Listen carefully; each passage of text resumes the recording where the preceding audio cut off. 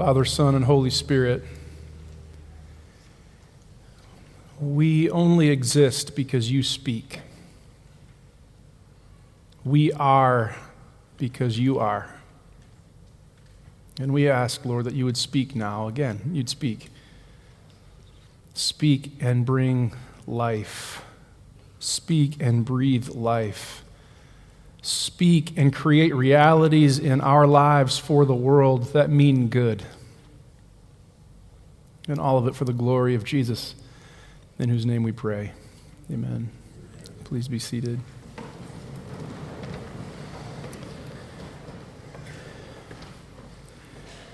So there was this really great song written in 1974 by a young woman, a college graduate, recent college graduate, who was just trying to offer a composition to keep up with the composition group she was a part of somewhere in California.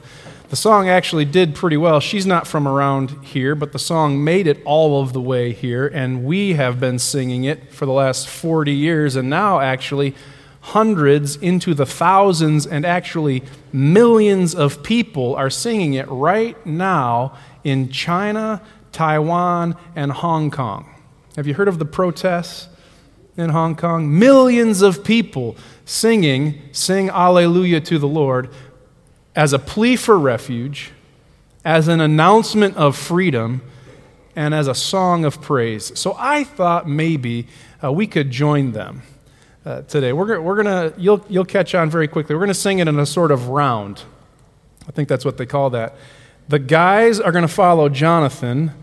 Women are going to follow Miranda and Kennedy. You're going to love it. It's going to be awesome. We'll sing it once with no round, just to get the melody, and then we'll hop in. It goes like this. Sing hallelujah to the Lord. Sing hallelujah to the Lord.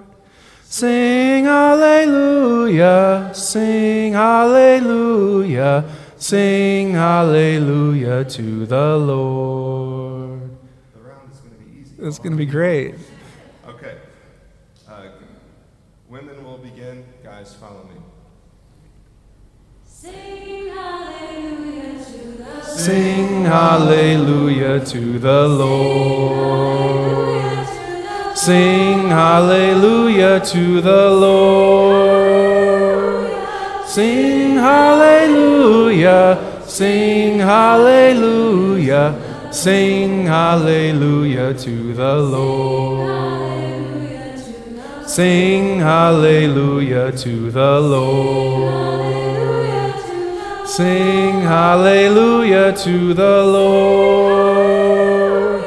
Sing hallelujah, sing hallelujah, sing hallelujah to the Lord.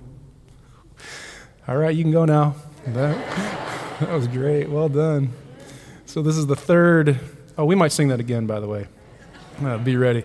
This is the third in a 3-week set of Sundays. Pillar is celebrating the anniversary of its reestablishment. Reestablished 7 years ago. You heard the story of the chains and the axe handles, the lawsuit.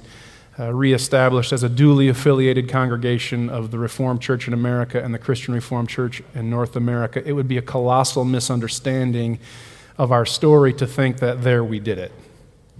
We only did it so that we could be about the larger reconciling purpose of God in the world until finally one day all things, I'm talking about all things, are reconciled back to God. One day, finally, all things will be made new. New. That's what we're in for. That's why you're here. That's what this is about. God is going to make all things new. Think about that, freshmen. You've been on campus for just over 2 weeks now and done some things you wished you hadn't done. They say that the first 3 or 4 weeks of your college education will set the trajectory for all 4 or 5 socially and academically. What if this is true? See, I'm making all things new. Think about that. Concerned citizen, worried about the nature of discourse in our country, civil discourse. History will suggest we're just going to keep arguing, we're just going to keep blaming, we're just going to keep pointing, we're just going to keep posting. What if this is true? See, I'm making all things new. What if this is true?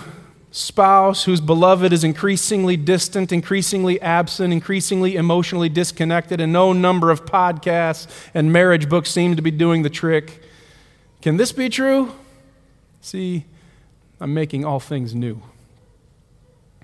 It's Revelation 21:5. It's Jesus announcing, standing in eternity, announcing over time, I'm making all things new. And if you think I'm taking that verse out of context and too seriously, how about the prophet Isaiah who says, see, I'm about to do a new thing? Or the apostle Paul who says, anyone who is in Christ is new. That's what you're in for. That's what this is about. So listen with me to a story of God doing a new thing. It's a good story. It's a true story. Listen to the story so that we might find our footing in this all-thing new reality God is accomplishing. These are the generations of the heavens and the earth when they were created. In the day that the Lord God made the earth and the heavens, when no herb of the field was yet on the earth, and no plant of the field had yet grown up, for the Lord God had not caused it to rain upon the earth, and there was no one to till the ground. The Lord God formed man out of the dust of the ground and breathed into his nostrils the breath of life, and the man became a living being. The Lord God placed the man in a garden in Eden in the east. And the Lord God formed out of the ground every tree that's pleasant to the sight and good for food, the tree of life also in the middle of the garden, and the tree of the knowledge of good and evil. A river flows out of Eden there. It divides into 4 branches. The name of the first is Pishon. It flows around the whole land of Havilah. Now, there's gold in that land. The gold of that land is good.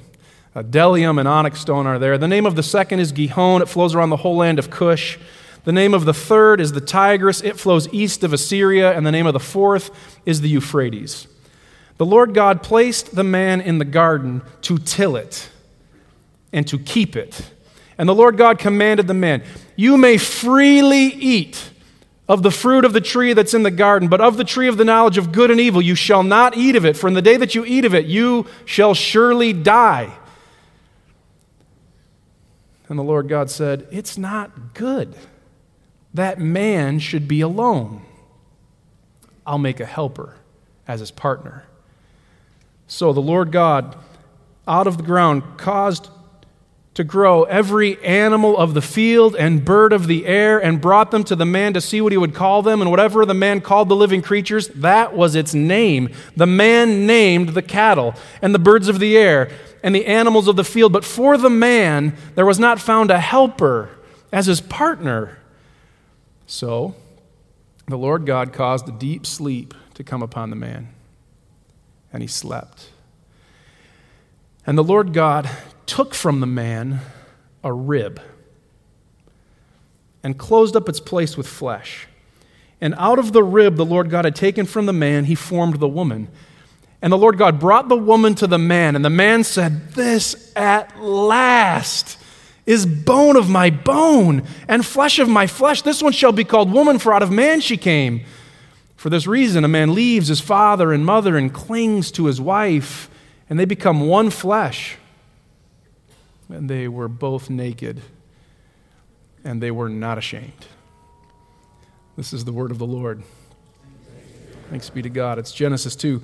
We're starting today a rapid leap through the entirety of the Old Testament. It's going to be fast. And why not begin where it all begins? If we want to find our way into the all things new reality God is accomplishing in the world, notice this. It's personal, it's particular, sometimes it's painful, and it's always good. And then we'll come to the table. The all things new reality God is accomplishing in the world is personal. We love to leave God as a distant abstraction. God out there. God somewhere. The critique in our cultural moment is practical atheism. We'll talk about God, we'll say we believe in God, but we live like God doesn't exist. He's just an abstraction, just an out there. We use big words to talk about God that nobody understands, and confusing concepts that we throw around. And actually, in fact, there's good reason for that. I mean, after all, the prophet Isaiah said, "Your ways are higher than our ways, O Lord," so it's probably good to be a little confused every now and then. And the apostle Paul agreed, "Who has known the mind of the Lord?" So it's probably okay to be a little stymied every once in a while, but we can't leave God out there somewhere, immutable, omnipotent, incommunicable. All of those things may be true of God, but this is also true of God. God chooses to be known. God chooses to be personal. God shows up. God available. The word for God, if you don't mind, Genesis 1, you heard Genesis 2. In Genesis 1, the word for God is Elohim. Just for the joy of it, you want to say it with me? Elohim. That's the Hebrew word for God. God is repeated over and over and over in Genesis 1, Elohim. Genesis 1 is the story of the big cosmic creation. God, Elohim, winks and light happens. Elohim whispers and land and water cooperate. Elohim speaks and animals crawl out of the ground. Elohim, the big God of creation. In contrast to Genesis 2, the second creation story, where the name for God is Elohim Yahweh. Want to try that one?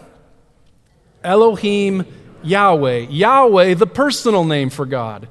God available now, not just the distant deity making things, but the God who shows up, the God who stoops down, the God who bends the knee, the God who gets his hands dirty, if you know what I'm saying, the God who formed the man out of the dust of the ground and breathed. And imagine that, God with his mouth over the nostrils of the first man, breathing life into existence, intimacy, availability, presence. Elohim Yahweh, the personal name for God, the Lord God.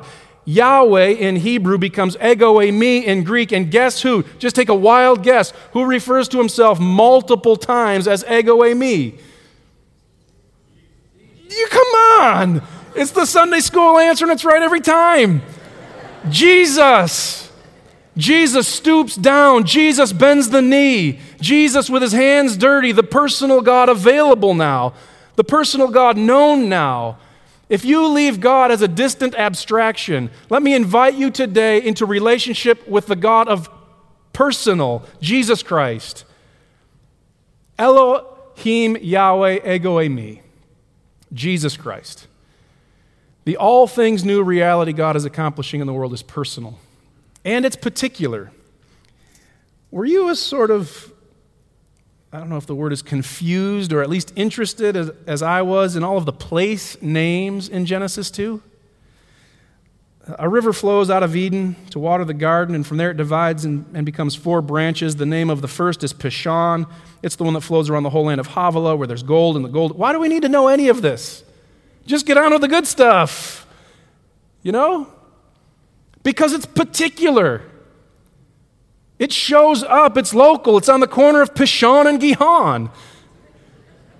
Just east of Assyria. You can find it on a map. The big, all things new reality God is accomplishing in the world shows up here, shows up now. Not just somewhere else, doing something else, but in your life, your neighborhood, your living room. 57 East 10th Street. Voorhees. 8th Street, your office, your living room, your neighborhood. It's particular. So Pillar reestablished itself 7 years ago. Duly affiliated congregation, committed to reconciling divisions, raising up leaders, redeeming the city, and renewing the church. And in a certain way, you could say, there. We did it. It's done now. And that would be an absolute misunderstanding of our story. We didn't become duly affiliated so that we could pat each other on the back, high five, and say, good job, team. Let's move a few pews around. We did it so we could participate in the thing God still wants to do among us. It's particular. It's in your neighborhood, your life. Chris Rice and Emmanuel Katangale wrote a book titled Reconciling All Things. The speed of reconciliation, and I think they'd agree that the speed of the gospel, meets a wall when it's measured by what is nearest to us. When we see the task as being reconciled within our own homes, families, and congregations. Somehow, the world can be so busy talking about a global vision for overcoming violence, yet we cannot fix the relationships in our own lives or find healing with an alienated relative or even overcome our own anger towards those who have wounded us. So here's the thing, here's the deal. Let's stop talking about racial reconciliation in our country if you're not going to be about it here.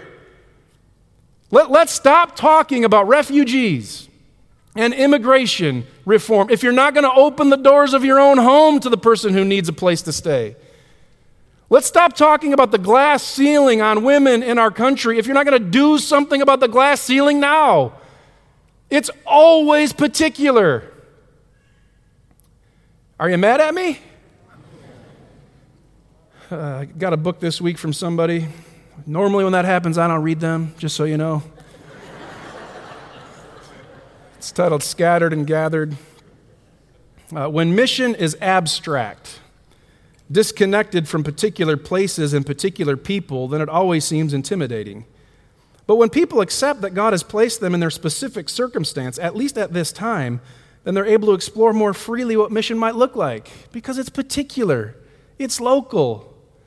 It has an address. You can find it on a map. The all things new reality God is accomplishing in the world is personal, particular, and sometimes it's painful. I would love to tell you otherwise. I would love to tell you that when you're pursuing God's will, everything goes well for you. Everything will be easy for you. Everything will go just fine. And it's not true. Sometimes it's painful. Painful. We run from pain. We hide from pain. We do everything we can to alleviate the pain. Marriage is tough, so I eat a lot. Finances are tight, so I drink a lot. Anxieties are high, so I busy myself with activity. Running, hiding from the pain. Leave me alone, pain. What if pain is not evidence God has abandoned, God has forgotten, God doesn't care, there is no God? What if pain is the very thing God uses to do the new? Could that be? Think about this. We can anesthetize Genesis 2 if you'd like. We can leave it on flannel graph in the Sunday school room, or we can read it as it's written. So the Lord God caused a deep sleep to fall upon the man, and he slept. Then he took one of his ribs. How do you suppose that felt? And closed. I imagine the man screams, shouts, yells. God punctures the chest cavity of the man. That's what it said. I mean, I'm paraphrasing. This is the Eugene Peterson version. He punctures the chest cavity of the man, gets his divine hand a good grip around the rib, snaps it, rips it out, blood dripping, sinews hanging, and out of that rib he makes the woman. It's out of that pain that something new happens. Creation happens. Don't run from the pain. Don't hide from the pain. I know it hurts. It might also be the very thing God is using to do the new in you. Oh, wait. Didn't Jesus say, my power is made perfect in weakness? And didn't Paul say, suffering produces a perseverance, and perseverance, endurance, and endurance, character, and character, hope? Don't run. Don't hide. Eugene Peterson, since I misappropriately quoted him earlier, wrote a poem titled The Pain. All pain is prelude to symphony, to sweetness. The pearl began as a pain in the oyster's stomach. Dogwood recycled from cradle to cross enters the market again, a yoke for easing burdens. Each sword open side is the matrix for God to come to me again, this time through travail for joy. Don't run from the pain. I can remember when our daughter Tabitha was born. She's 11 now. She's awesome. It was so painful. I mean, I had an epidural. That's it. Kristen was screaming. It took everything she had to breathe, crying. And after some long amount of time, like a long amount of time, 9 pounds of glory in my hands, mucky and slimy, cut the cord, lay her on Kristen's chest. And Kristen smiled. I don't know. I've never heard Kristen talk about the pain. I've never heard her talk. We'll talk about Tabby. We'll tell you all about Tabby. Tabby's amazing. Don't run from the pain. Don't hide from the pain. Move towards the pain, actually. The all things new reality God wants to accomplish in the world, sometimes it involves pain. But it's always good. If you don't mind my borrowing from Genesis 1. Again, do you remember the constant refrain in Genesis 1? And God saw that it was good, good, good, repeated over and over. Good. And then the final announcement, and God saw everything that he had made, and indeed, it was very good, good, good. Genesis 2, did you hear what it said in Genesis 2? It's not good. That's what it says. It's not good. That's verse 8. You can look it up. It's not good. This is before the fall. This is before the disobedience. This is before the decision. It's not good. God saw the not good and did something about it. Did something about it, and the thing he did about it was to bring the woman and the man together. And then this line, one of my favorite lines in all of Scripture, and they were both naked, and they were not ashamed. No more shame. No more shame. No more shame. God saw the not good and did something about it. No shame. We carry so much shame. So much shame. A few notice it and deal with it. Most of us just act from it.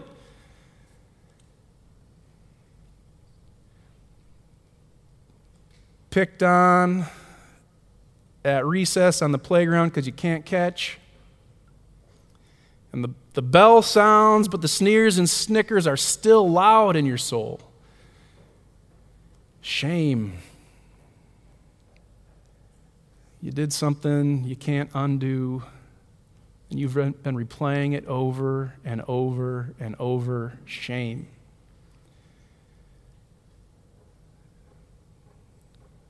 We carry it. It's deep inside. God saw the not good reality of our world, and he did something about it.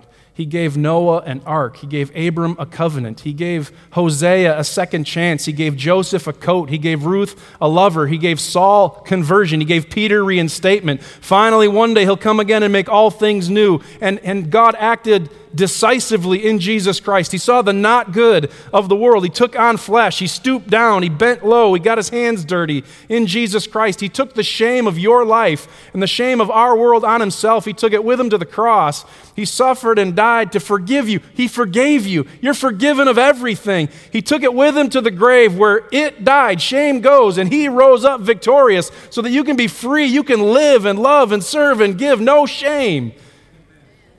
God saw the not good and did something about it in Jesus Christ. And the thing he did about it is no shame. No more shame.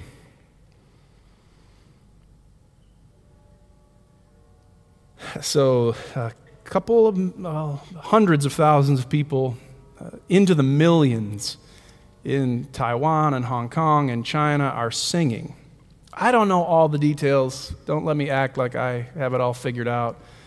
Some are singing as a plea for refuge, others a declaration of freedom, others an announcement of praise. I just find it so stunning that a group of people would see a not good reality in the world and start singing, start shouting, start praying to God. The God who sees the not good and does something about it in Jesus Christ. So let's join him. Sing Alleluia to the Lord. Sing Alleluia to the Lord. Sing Alleluia, sing Alleluia, sing Alleluia to the Lord. Sing Alleluia to the Lord. Sing Alleluia to the Lord. Sing Alleluia, sing Alleluia. Sing Alleluia to the Lord. In the name of the Father, and the Son, and the Holy Spirit. Amen. Pray with me, please.